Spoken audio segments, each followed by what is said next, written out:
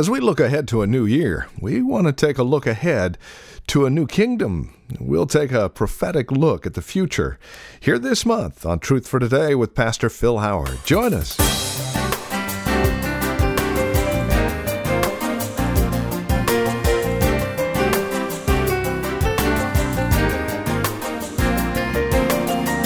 From Valley Bible Church in Hercules, this is Truth for Today with Pastor Phil Howard. Greetings in Christ, and welcome to our broadcast.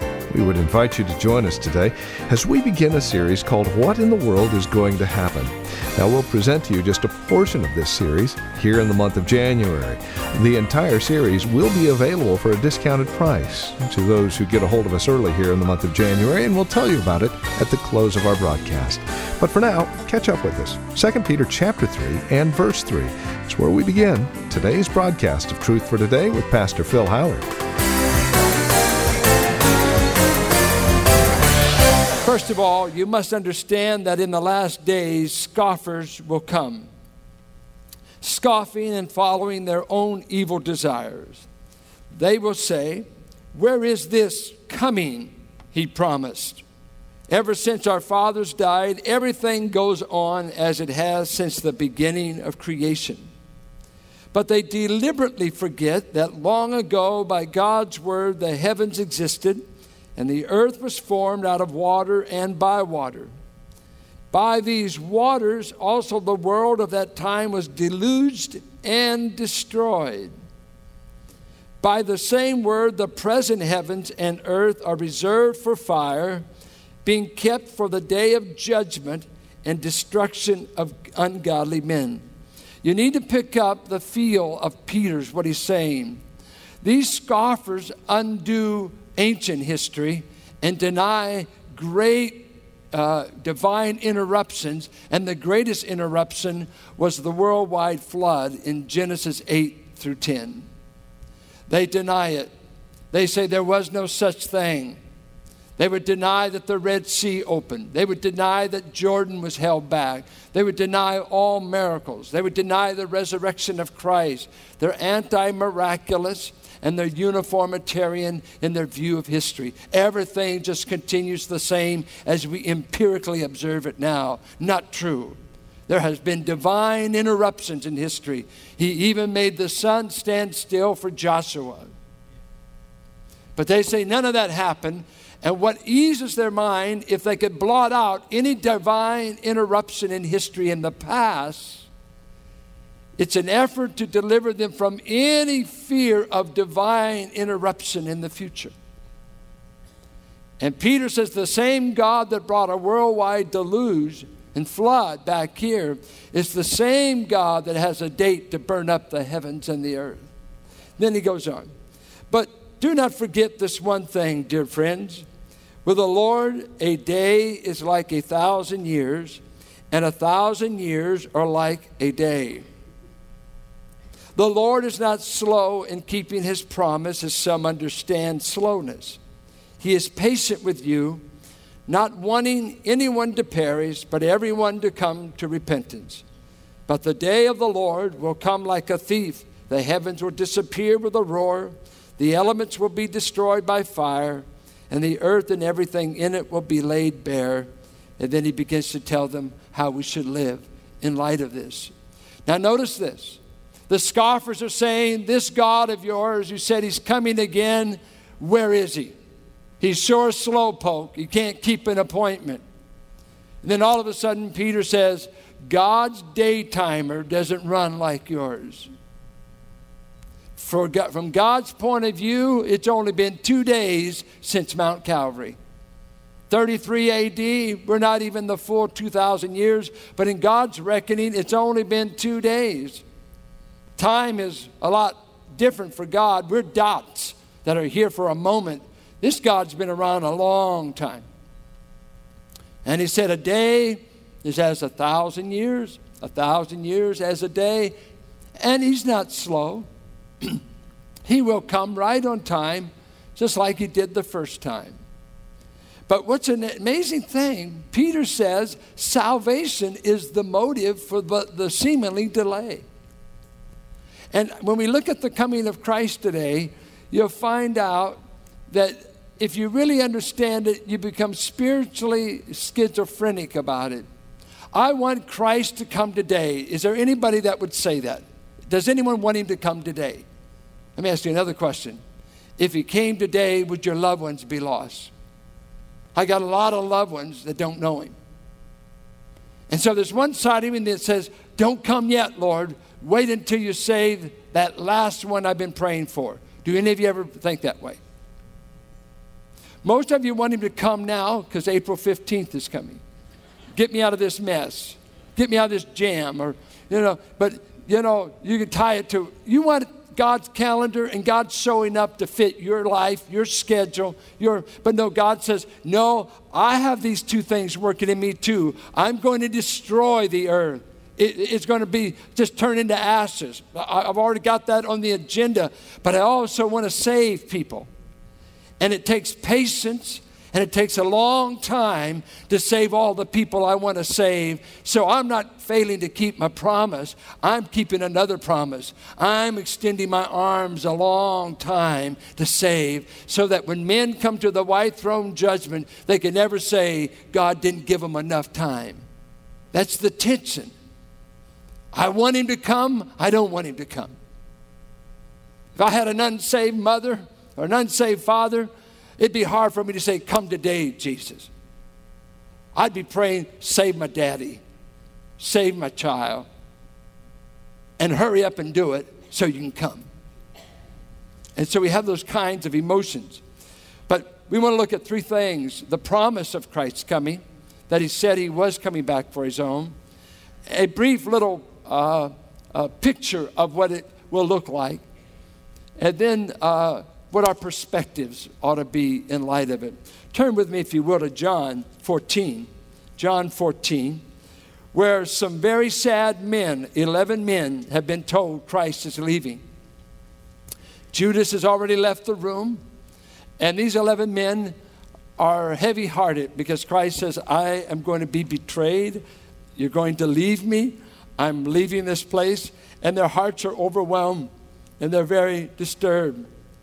And then Jesus picks up. They're in the same room, the same setting, and he says in John 14, do not let your hearts be troubled. There's outlines for you in the bulletin. I hope that could help you to guide you through this material. Trust in God. Trust also in me. In my Father's house are many rooms. If it were not so, I would have told you. And that's beautiful. He's saying already existing are many rooms, and that's better than mansions, many dwelling places. Kind of, I think of it as, I've thought of it as a hotel or lots of compartments. Not sure if that's it, but there's many dwelling places already in the Father's house. But now notice how he makes a promise to them. He says, but I'm going there to prepare a place for you. I'm not going there to make a bunch of more dwellings. I'm going to make a place where I can get, you figure the bride of Christ has been being formed since 33 AD up to 2005. So he wants his bride in the same room with him. So he's preparing that place, not just hotel rooms for us, compartmentalizing heaven. The bride sits next to her beloved bridegroom for all eternity. And we're going to be in the same place. I'll prepare that. And if I go and prepare a place for you, I will come back and take you to be in heaven. Is that what it says? No, to be with me. Heaven is not just a place, it's to be with a person in a place. Lanny Wolf wrote a song, and he called it, Jesus will be what makes it heaven for me. I don't want the place without the person. And Christ, this is exactly what he's saying. I'll prepare the place where I will be and you will be so that you may be where I am. You know the way to the place where I'm going. But they didn't too well, because Philip asked, how do you get to the place? And Jesus said, Philip, have you been around so long? I am the way to the place. I am the truth in verse 6. I am the way, the truth, and the life. I'm the way to the place. I am the person that gets you to the place where you'll dwell with the person forever in a place. I will come back to you as my own. And I thought of the words of General Douglas MacArthur when he was in the Philippines. And we're in World War II, and the Japanese is ravishing the Philippines. Many Filipino people had fled to the mountains, hid out for months, starving to death. And MacArthur and the troops were there, and they were taking a beating. And finally, the orders was even for the United States to withdraw. And as he was withdrawing, and if you look on that Life magazine picture of him with his corncob pipe, that hat, and wading through that water. And one time he says to the Filipino people, I shall return. Hold on. Keep resisting. And then, of course, you see the other picture eventually when he comes back in 45. We've won the war. I have returned. And he goes to the Manila Bay and tells them, I told you I'd come back. I showed up. And he showed up on the deck of the Missouri and signed the Declaration of Armistice with Japan. Carol and I were standing on that deck one day in Pearl Harbor. Just happened to be the day they were celebrating the end of the war. Stood on that kind of a tin cup of an old battleship where we signed the greeting. And Christ is telling his men, I've come the first time, I'll be coming again. I want to give you a sample of why we believe so much in the future coming of Christ, because we understand biblical prophecy literally. And I give you samples of the Old Testament prophesying the first coming of Christ. And I want us just to look briefly, just to see how it's fulfilled. And so we can take the same kind of biblical interpretation to say, well, when he says he's coming again, it'll be just as literal, just as he said about his first coming. Look right there in your notes, Old Testament promises about Christ's first coming. First one, he'll be born of a virgin. Now, if you ever want to make language symbolic, this is the time. You don't really mean a virgin, do you? This is a slip of the pen, Isaiah. Virgins don't have babies. There's one Jewish girl that will, and her name will be Mary, and she will be impregnated by the power of the Holy Spirit while the Spirit, the Most High God, overshadows her. And if you were to ask me 20 BC, you don't think the future of Israel and the nations is wrapped up in some virgin girl having the Messiah, do you? I'd laugh you out of town. Guess what? It happened just like God said. God can have a baby through a virgin just like he did. Because God can do anything. 2, he'll be born in Bethlehem. Micah 5:2. And that was a shocker because Bethlehem was an insignificant kind of city on the map. Children would be slaughtered at the birth of the Messiah. What a prophecy in Jeremiah. And Herod fulfilled it. Started killing all the babies under the age of 2 in order that Christ would not get through the net and his life be spared. But then God had a prophecy that his parents would run down to Egypt so that he could fulfill Hosea 11:1. I'll call my son out of Egypt. And he did, Hosea 11:1. He would enter Jerusalem. He not only enters Jerusalem in Zechariah, Zechariah said he will ride on a colt that's never been ridden on before. Has anyone ever tried to ride a horse that's never been ridden on? You need to try that sometime. We used to ride cattle. I lived off a giant road out by Parchester Village, and there's cattle out there. And my buddies, when we had nothing to do, we would go and we would ride cattle. We didn't ride them. We watched them buck us and throw us. That's why I got that plate in my head. Crazy, stupid. We used to try to ride goats. Try to ride a goat. I mean, just city kids going to have fun. It's a way to be maimed for life. But in Zechariah, Messiah just steps up, gets on the colt, and he told that colt in eternity past, you will not buck, you will not move, you will bear Messiah into the city of Jerusalem. Everything, you know why? He just whispered, this is your creator. do as I say. And it's easier to get donkeys to cooperate than people. And he rides in the city. Not even a joke. An amazing prophecy. Well, it goes on. He would be betrayed by a friend. His disciples would forsake him. They told the exact amount of money they would pay for him. 30 pieces of silver. And you know what's interesting about that? 30 pieces of silver was the compensation rate that was set in the law of Moses for goring a slave. If your ox got loose and gored a slave, you had to pay them 30 pieces of silver. Christ went as cheap as a gored slave, but 30 pieces of silver. Potter's field bought with the silver, spit upon and scourged. Not a bone of his body would be broken. The other two thieves had their legs broken, but not Christ. Of course, Isaiah 53 also said a rich man would supply his burial place. Hands and feet pierced, garment. It all was fulfilled just like the prophet said. Literally, gamble for his garments. He would look from the cross and see these bulls of Bashan goring him, lying. It just happened just right on time, just as literally as the prophets wrote it. Don't make God not say what he said. If he said it, heaven and earth will pass away before anything will ever keep it from happening. And you know what? It's the same about his promise. He's coming again. He is coming again, and it will be literal, and we're going to just try to show you some verses. Look at these verses about his coming again.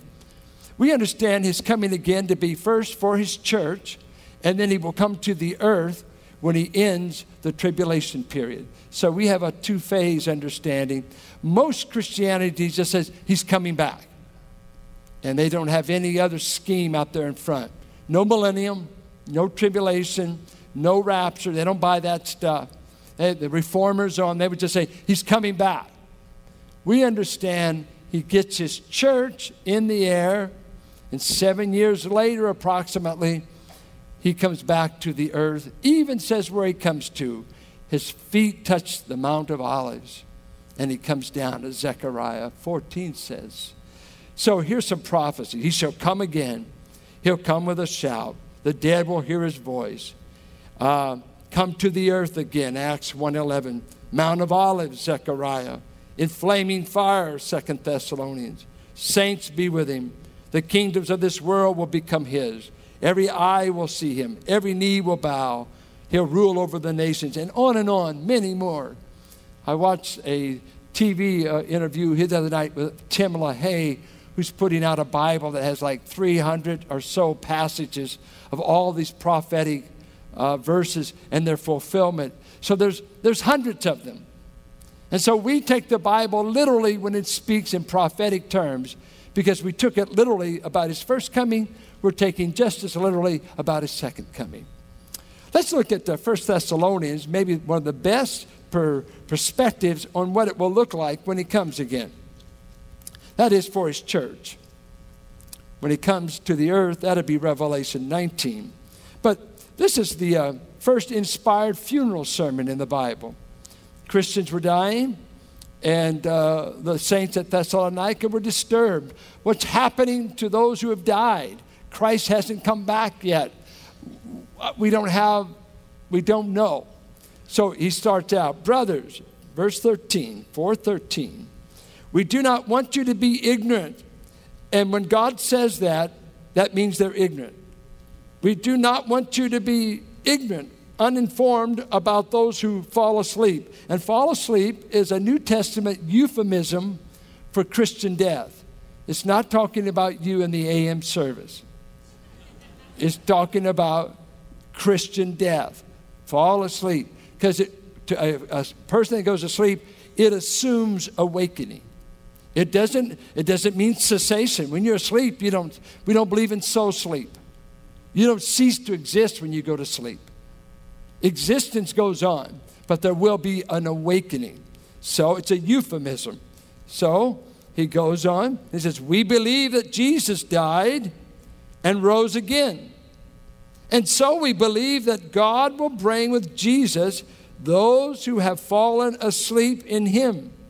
Now that's a good thing. Think of that. Jesus is coming again, and so have all of those saints who have fallen asleep. That's interesting. I thought my dad was up here at Rolling Hills. We've got 2 epitaphs. I thought my dad was there. No, only his body is there. When he died, the immaterial part of him, spirit, soul, went to be in heaven. But when Christ comes back for his church, all the church saints are going to be coming back, spirit and soul, and they're going to be with him to see it reunited to a resurrected body. But they're hanging out with Jesus right now, and they're already getting dressed up for the return. So your loved ones that know Christ, that have died, they're only, as it were, asleep, but they will return with Christ. According to the Lord's own word, we tell you that we who are still alive, who are left until the coming of the Lord, will certainly not precede those who have fallen asleep. What are you saying? I am saying all Christians will not be dead and buried in the ground when Christ decides to come again. There will be people that will be in a morning service. They'll be alive, physically alive, and Christ will come, and he's saying to these saints, don't worry, the alive saints won't beat the saints that have been buried and died. They won't beat these other folks getting to go into the air. You see, we're all so competitive. We're like Peter and John running to the tomb. They outran each other. Peter outran John. You remember that? They got to the tomb. There's some of you, you're such pushers and shovers, you want to see him first. You ain't going to get to do it. Too bad, competitors, and I'm one of them. You won't even see him before the dead in Christ. We who are alive and remain will not precede those who are in the ground, precede them into the presence of the Lord. Well, what's the order? Who gets to see him first? What? I was hoping you'd ask. For the Lord himself will come down from heaven. Kenneth Wuest has a great treatment of this, that he says, he takes this word heaven in the Greek, being past the stratosphere, that he comes down, and Wuest has it almost figured out to feet. He's going to come close to the earth and be like this giant magnet that would draw all the dead in Christ buried at the sea, eaten by lions, eaten by sharks, spread all over this globe, burn up, hacked, spit out, wherever the saints are for 2,000 years. This Christ is going to come down, and when he comes down, he's going to act like this giant magnet, and every born-again child of God from 33 AD to the last saint of the church era, he's going to just draw the dead in Christ up out of the ground. The magnetic Christ. Our series is simply entitled, What in the World is Going to Happen? It is a small look at a larger series, a prophetic series, taking a look at end times. We're only able to bring you a portion of it here in January. The entire set is available for a gift of $10 or more to the first 50 callers each week. And of course, copies of today's program available on CD when you simply call or write to us. Our phone number is 855-833-9864. Again, you can reach us toll-free at 855-833-9864. Or you can write to us at 1511 M. Sycamore Avenue. That's 1511 M. Sycamore Avenue, Suite 278. That's here in Hercules, California. The zip code is 94547. As always, you're welcome to visit Valley Bible Church here in Hercules. We'd love to see you and spend time with you face-to-face. Services are at 9 and 11 Sunday mornings. Details and directions can be found at our website, valleybible.org, or again by simply calling 855-833-9864. 9864. And again, many other resource materials and information about us can be found online at our website, valleybible.org. And when you do stop by, drop us a quick email. Let us know you paid us a visit. Better yet, join us for worship Sunday mornings, 9 and 11. Again, details and directions are at valleybible.org or simply call 855-833-9864. This broadcast is available here on KFAX on a weekly basis as you come by and sponsor us financially and prayerfully. Linking arms with us continues the broadcast of Truth for Today here on KFAX, reaching thousands here in the Bay Area for the gospel of Christ. Further information can be had when you contact us at 855-833-9864. And then come back and join us next week for another broadcast of Truth for Today with Pastor Phil Howard.